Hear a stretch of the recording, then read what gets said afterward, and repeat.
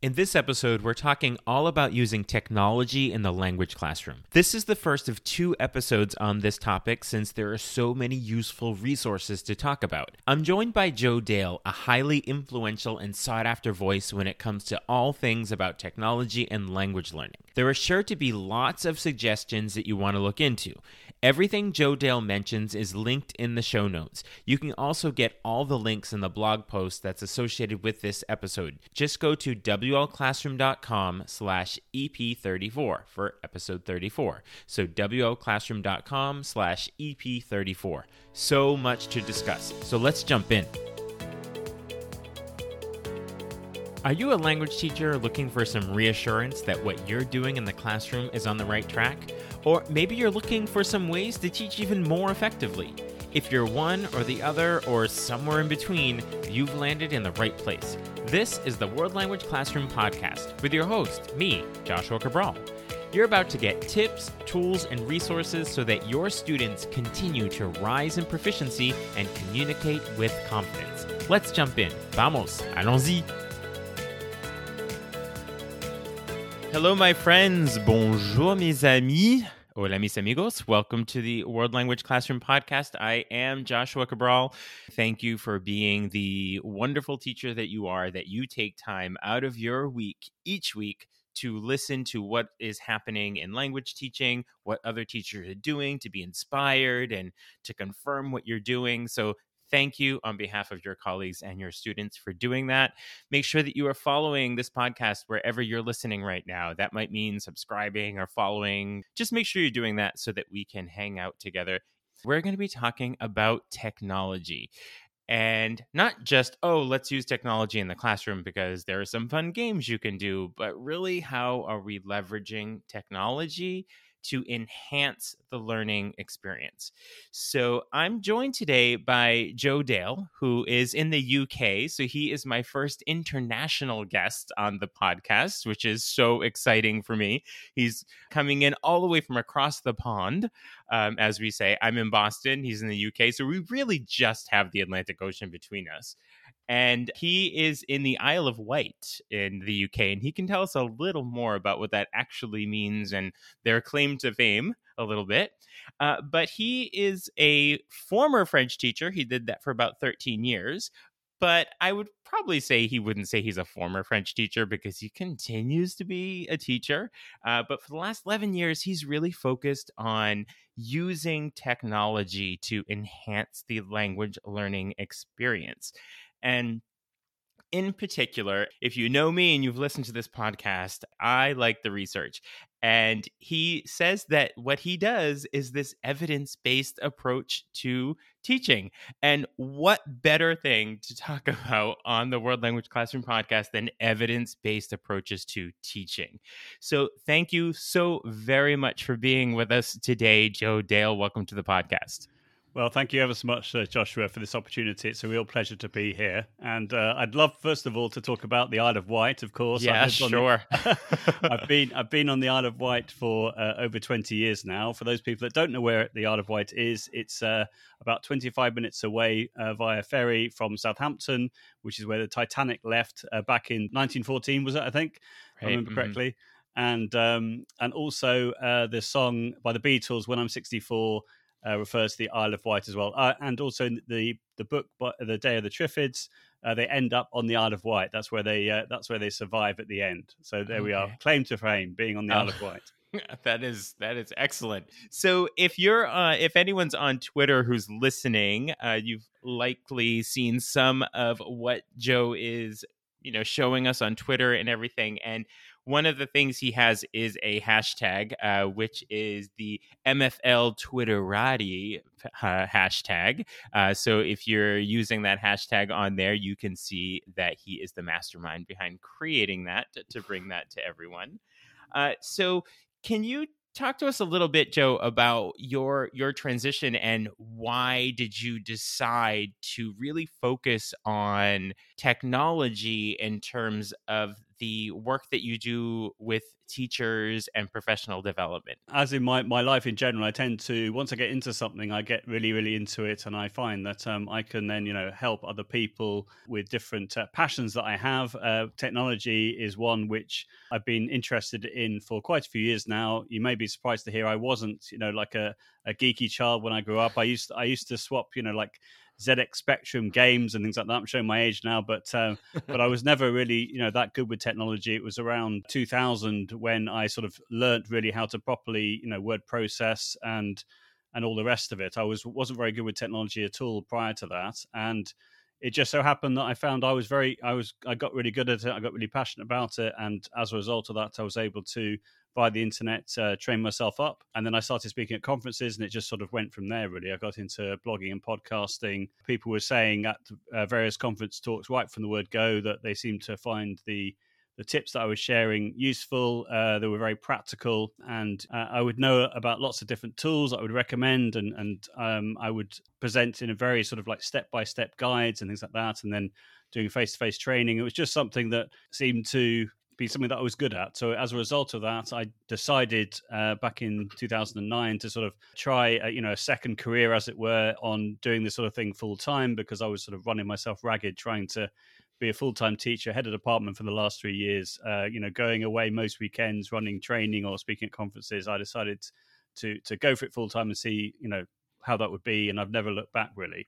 Mm-hmm. And then particularly during the pandemic, because of, my skill set, I've been, again, bending over backwards to try and help people via Twitter, via the MFL Twitterati hashtag, via a myriad of different webinars for language departments, language organizations, districts, literally all over the world.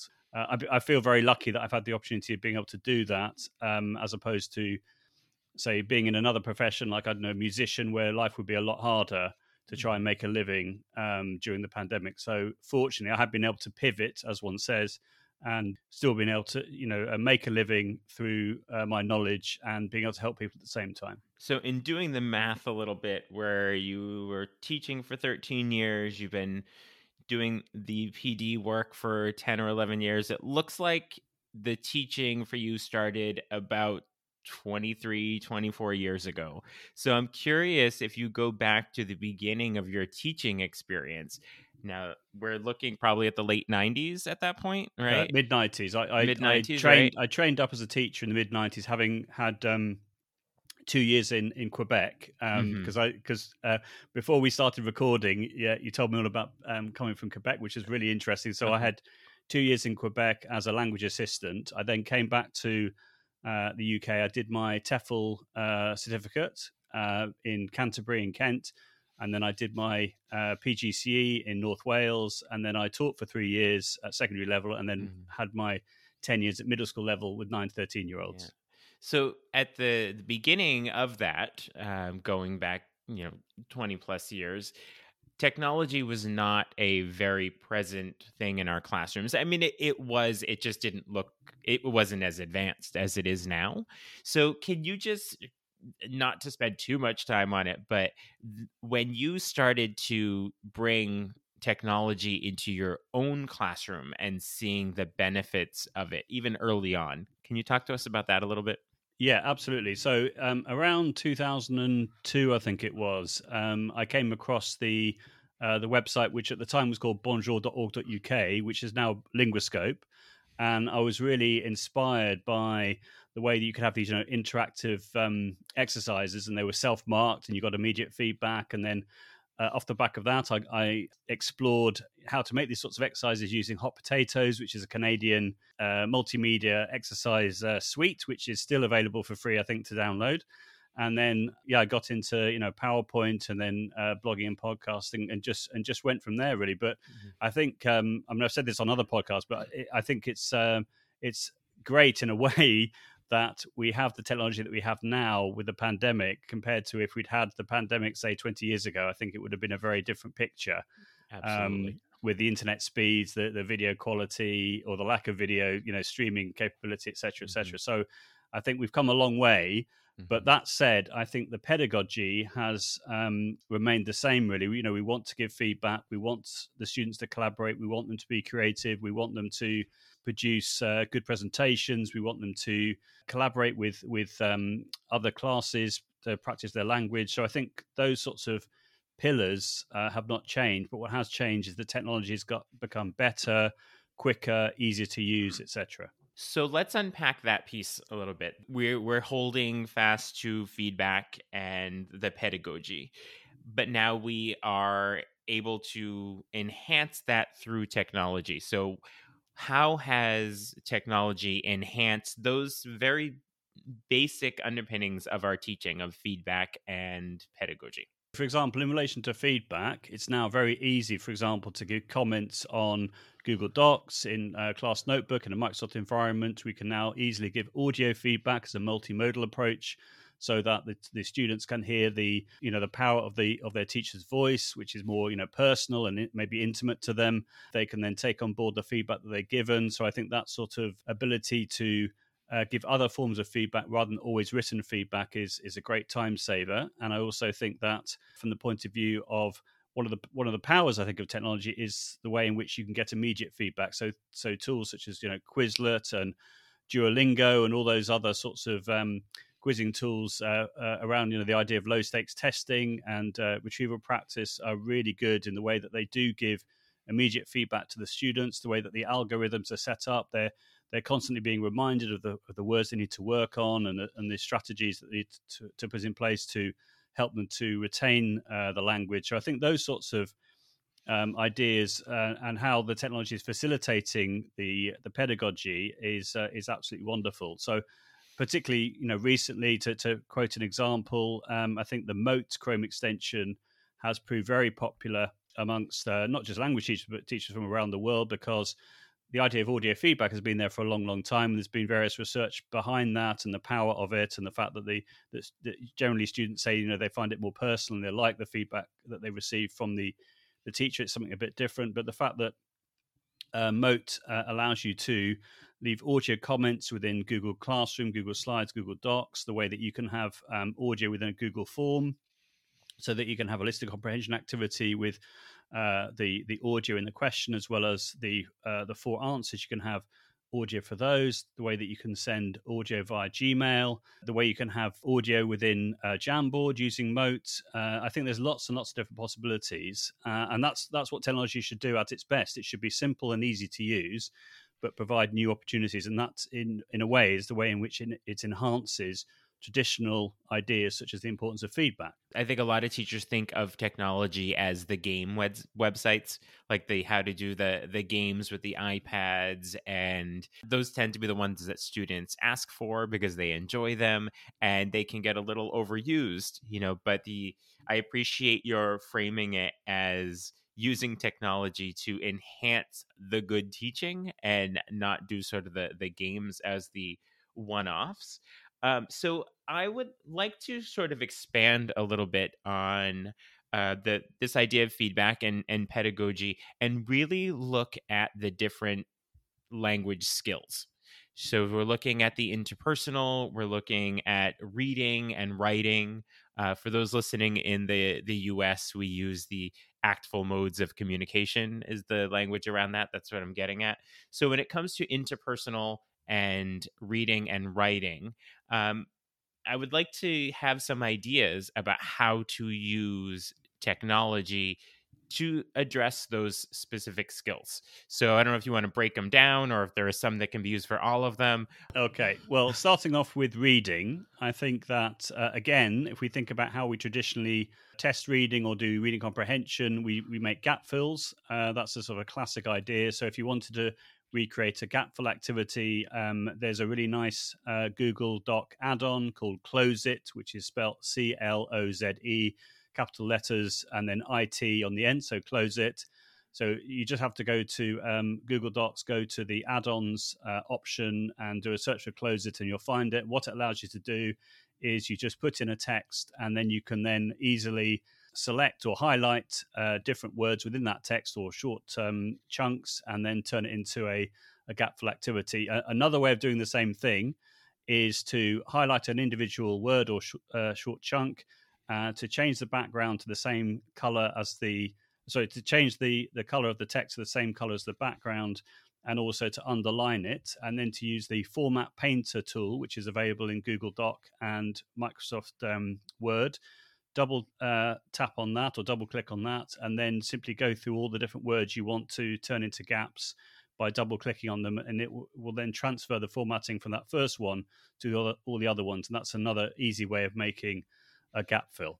And that was using Close It. It's called? Yeah, so Close It is a Google Doc add-on, which was developed by a physics teacher from London.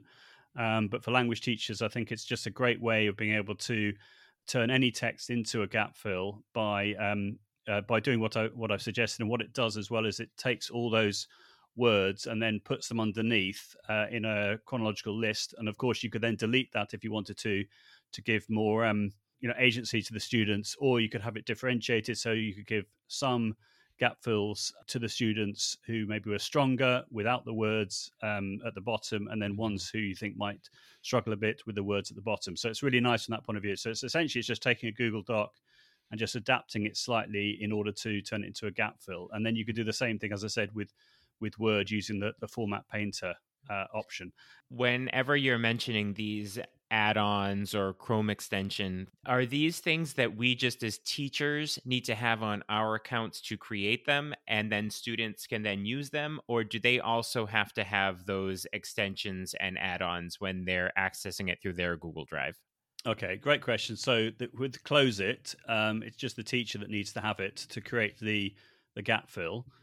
In relation to Mote that I was talking about earlier with audio feedback, if the students have the Mote extension, they don't have to, but if they do have it working on their web browser, on say a laptop, a Chromebook, a Mac, etc., then it means that the player will appear for them to click on and listen to the audio. If they don't have it, they just get the link, so they can click on the link, and then let's say it's on an iPad, they just open up onto a new page and they can listen to the audio. So it's not stopping them from hearing the audio.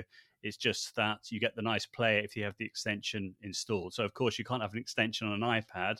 You would just get the link. But that said, there is an iOS app for Mote, which means you can record your Motes on your iPad, and it's all synced with your account on your desktop. So that's really nice as well. There's a new plugin or new feature of Microsoft Teams now, because I know I've talked a little bit about Google. So just to give the Microsoft fans a bit of love out there, I know we've talked quite a lot about Google ideas so far. There's a new feature of Microsoft Teams called Reading Progress. Now, I've seen this demonstrated a couple of times in various webinars, and essentially the idea is the teacher is able to ask the students to record themselves. It turns the audio into text. It then allows them to say what their reading progress is based on the text which appears because of what they've said. I think that's right. As I said, I've only seen it a couple of times, but for those people that have Microsoft, it is really, really easy to do. And I would also recommend, if you want to find out more about it, if you go along to my YouTube channel, which is Joe Dale 100, and you look for the show and tell session that we did at Christmas as part of the TILT webinar series. So TILT stands for Technology and Language Teaching. And Jane Bassnett, who is a head of department in a school in the south of England and also in charge of e-learning in her school, she works in a Microsoft Showcase school. She demonstrated live how to do reading progress. So I may have misrepresented how it works exactly, but I remember she'd asked the colleague to record her voice. It had the text on the screen, and then the Reading Progress plugin allows you to then dissect the reading level of that particular person, and then give advice on how that person can improve. So if I have got it wrong, do check out Jane's webinar contribution, as well as the other contributions within that series. And just talking about the Tilt webinar series, we've done over 140 webinars in the series since the start of the pandemic with myself and my friend Helen Myers, who's the chair of the London branch of the Association for Language Learning, which is the equivalent of ACFL in the UK. Have you found anything that would be like that in the Google world? Not at the moment. There's nothing available, as far as I'm aware, that matches reading progress. In my opinion, it's the other way around. Normally, it's normally Google come out with something and then Microsoft copies it. Certainly in the case of Google Classroom, suddenly there was Microsoft Classroom, and then that turned into Class Notebook and so on and so forth. But or Microsoft Teams, should I say, actually. Yeah. But I'm not aware of anything of the same level as reading progress There's also Flipgrid as well, which I think is really good for reading from the point of view of the obvious way of using it is for speaking listening work, but the fact that you can generate closed captions automatically in a variety of languages with Flipgrid could also really help, I think, with reading or like a listening comprehension practice whereby you give the students the captions beforehand, so you can then do some pre-listening activities, but they're reading the transcript, as I said, which is generated automatically. So I think that's another way in which you could promote reading amongst students, for sure. Okay, we want to look at writing? Yeah, let's do writing. Okay, let's talk about writing. Okay, so writing, something which has proved popular amongst the MFL Twitterati since the pandemic, I would say, is this idea of collaborative writing, in particular this idea of live writing, whereby you have a table made up of a variety of different columns. In the first column, the students put their names. In the second column, they write their text in their individual cell. And then in the third one, the teacher gives written feedback. So the idea is that they're all doing it live. That's why it's called live writing. And then the teacher would give some feedback on a particular, let's say, word or short phrase that the student has written in their paragraph. They then change it in real time to make it better. So that's a really nice idea, I think. And it's made very easy in either a Microsoft or a Google environment, whereby in a Microsoft environment, you could use a collaborative PowerPoint or a Microsoft Word document or a class notebook. The idea is that you're just adding everybody at the same time in the same document, so they're all working together. And then likewise in the Google environment, you could use a Google Doc, you could use a Google Slides presentation. And it so happened that in the MFL Twitterati, there were people that were getting very excited about this idea of having a collaborative Microsoft PowerPoint presentation whereby you had a template in each of the slides. And the idea is that you'd have one student per template or one student per slide, shall I say. So the template stays the same. You just copy it X number of times for the number of students in the class. And then you can see the icon, top right of each of the slides showing that student was on that particular slide. And if you see two icons next to each other, then you know that there are two people that are working on the same slide. And if that's not the idea of the activity, the teacher can then let them know. And likewise in Google Slides, you could have click on the slide sorter view. Also, the slide sorter view is PowerPoint, the grid view in Google Slides, and then you can see all the slides together so that the students can then work on their individual slides. It does mean if they all have editing rights, it means if someone wants to be a pain, they could go in and delete everything. But, I would recommend doing this with a class when you don't have a student that's going to do that. Right. Although, of course, you could then, go into the revision history and obviously revert the version of the PowerPoint or the Microsoft Word document, etc., back to a previous version. But that's another thing I think which is really nice. This idea of promoting collaboration as one of the 21st century skills, as one says. I was doing something similar with that when we were all virtual in our school and we were on Zoom for many months. Is we use Zoom rather than the Google platform.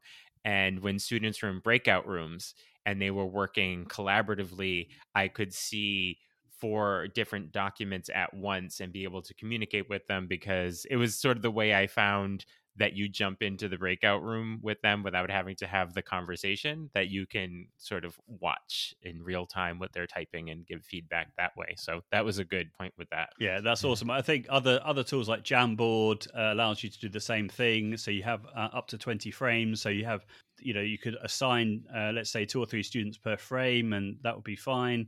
I wouldn't recommend having 30 students all working on the same frame. I've tried that in webinars and it doesn't work.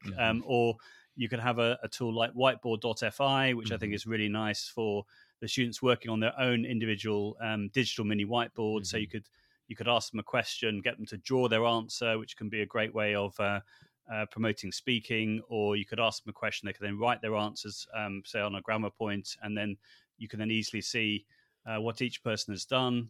You could also, a bit like the collaborative PowerPoint idea, you can create a template as an image and then push that image to all the whiteboards, so everyone has the same whiteboard, and then they then draw on their own individual answer. So if you want to have collaboration, but them not on each other's mini whiteboards, then whiteboard.fi is really nice for that. And I'd also give a shout out to to Shalala as well, which is also similar to Whiteboard.fi, although has more features in the sense that you can do collaborative storytelling with drawing, as well as the equivalent of mini whiteboard. So I think that's also another fantastic tool as well for promoting writing, feedback, and collaboration. I think that when it comes to the interpersonal communication, that technology, it seems like a lot of times it's very individualized. So I'm writing, I'm reading. Help us with that interpersonal piece, that interpersonal communication and leveraging technology. Okay, so when we talk about interpersonal communication, are we talking about, because obviously I'm from the UK, I'm not as au fait with the three modes of communication compared to in the States. So we're talking about real-time spontaneous talking. You could be using Flipgrid as well. You could be using that for conversation, in the sense that you could have the camera pointed at two people at the same time and they could be having a conversation with each other. Or you could be using a tool like Quicker Conversations, which allows you to record some audio as a question, and then you send the link to all the students, and then they can all then reply to that in real time. Or you could record the first line of a dialogue, send the link to a student, they could then reply to that first line with the second line. You could then do the third line, and so on and so forth. That's a completely free tool, by the way. Quicker is spelled QWIQR, and there's two main ways of using it. You can either use it for giving feedback, a little bit like Mote, and you can assign the audio to a QR code, or the conversation option is one when you click on the purple circle with two white speech bubbles on it, and then that allows you to moderate the conversation as well, which is obviously very good, useful. And you can record your question, a bit like Flipgrid, but simpler and quicker, I think, to set up. I love Flipgrid, but I just think if you're looking for just an easy way of practicing conversation, then that could be a real winner. And I think going back to your breakout rooms idea, I think it's also a nice way of creating, say, 5 quick conversations, sharing the links with the students in individual breakout rooms, and then the people in those breakout rooms can then record, if you like, a summary of what they've been talking about within the breakout room, which I think is also a nice way of being able to promote speaking. And then if you're going to set up some sort of exchange as well, whereby you're connecting with another school in another country, then you could do a collaborative project again with Flipgrid, but you could also set up. I'm sure there are. Well, I know there are different programs that people use in the States. We had Professor Florencia Henshaw, who was on doing a Tilt webinar for us a few weeks ago, and she talked about a number of different schemes that she uses in her own context. So if you go again to my YouTube channel and dig out her webinar, you'll be able to see the sorts of tools that she recommends for that. But certainly in the UK, we used to have e-twinning, which as a result of Brexit, the B word, we don't have access to now, which is incredibly frustrating. But there are, through Twitter, through social media, we can make these, more